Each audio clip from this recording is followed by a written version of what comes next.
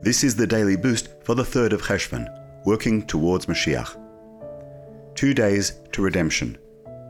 From Bereshit 6:9, these are the generations of Noach. Noach was a righteous man.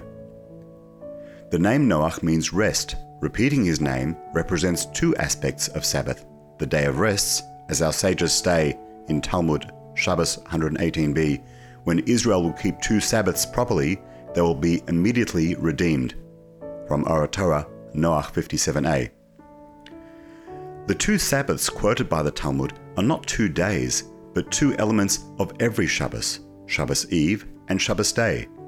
Spiritually, Shabbos represents perfection. The 2 aspects of Shabbos represent 2 ways that we must perfect ourselves, in both body and soul. We perfect the body through good deeds. We perfect the soul through study and inspiration.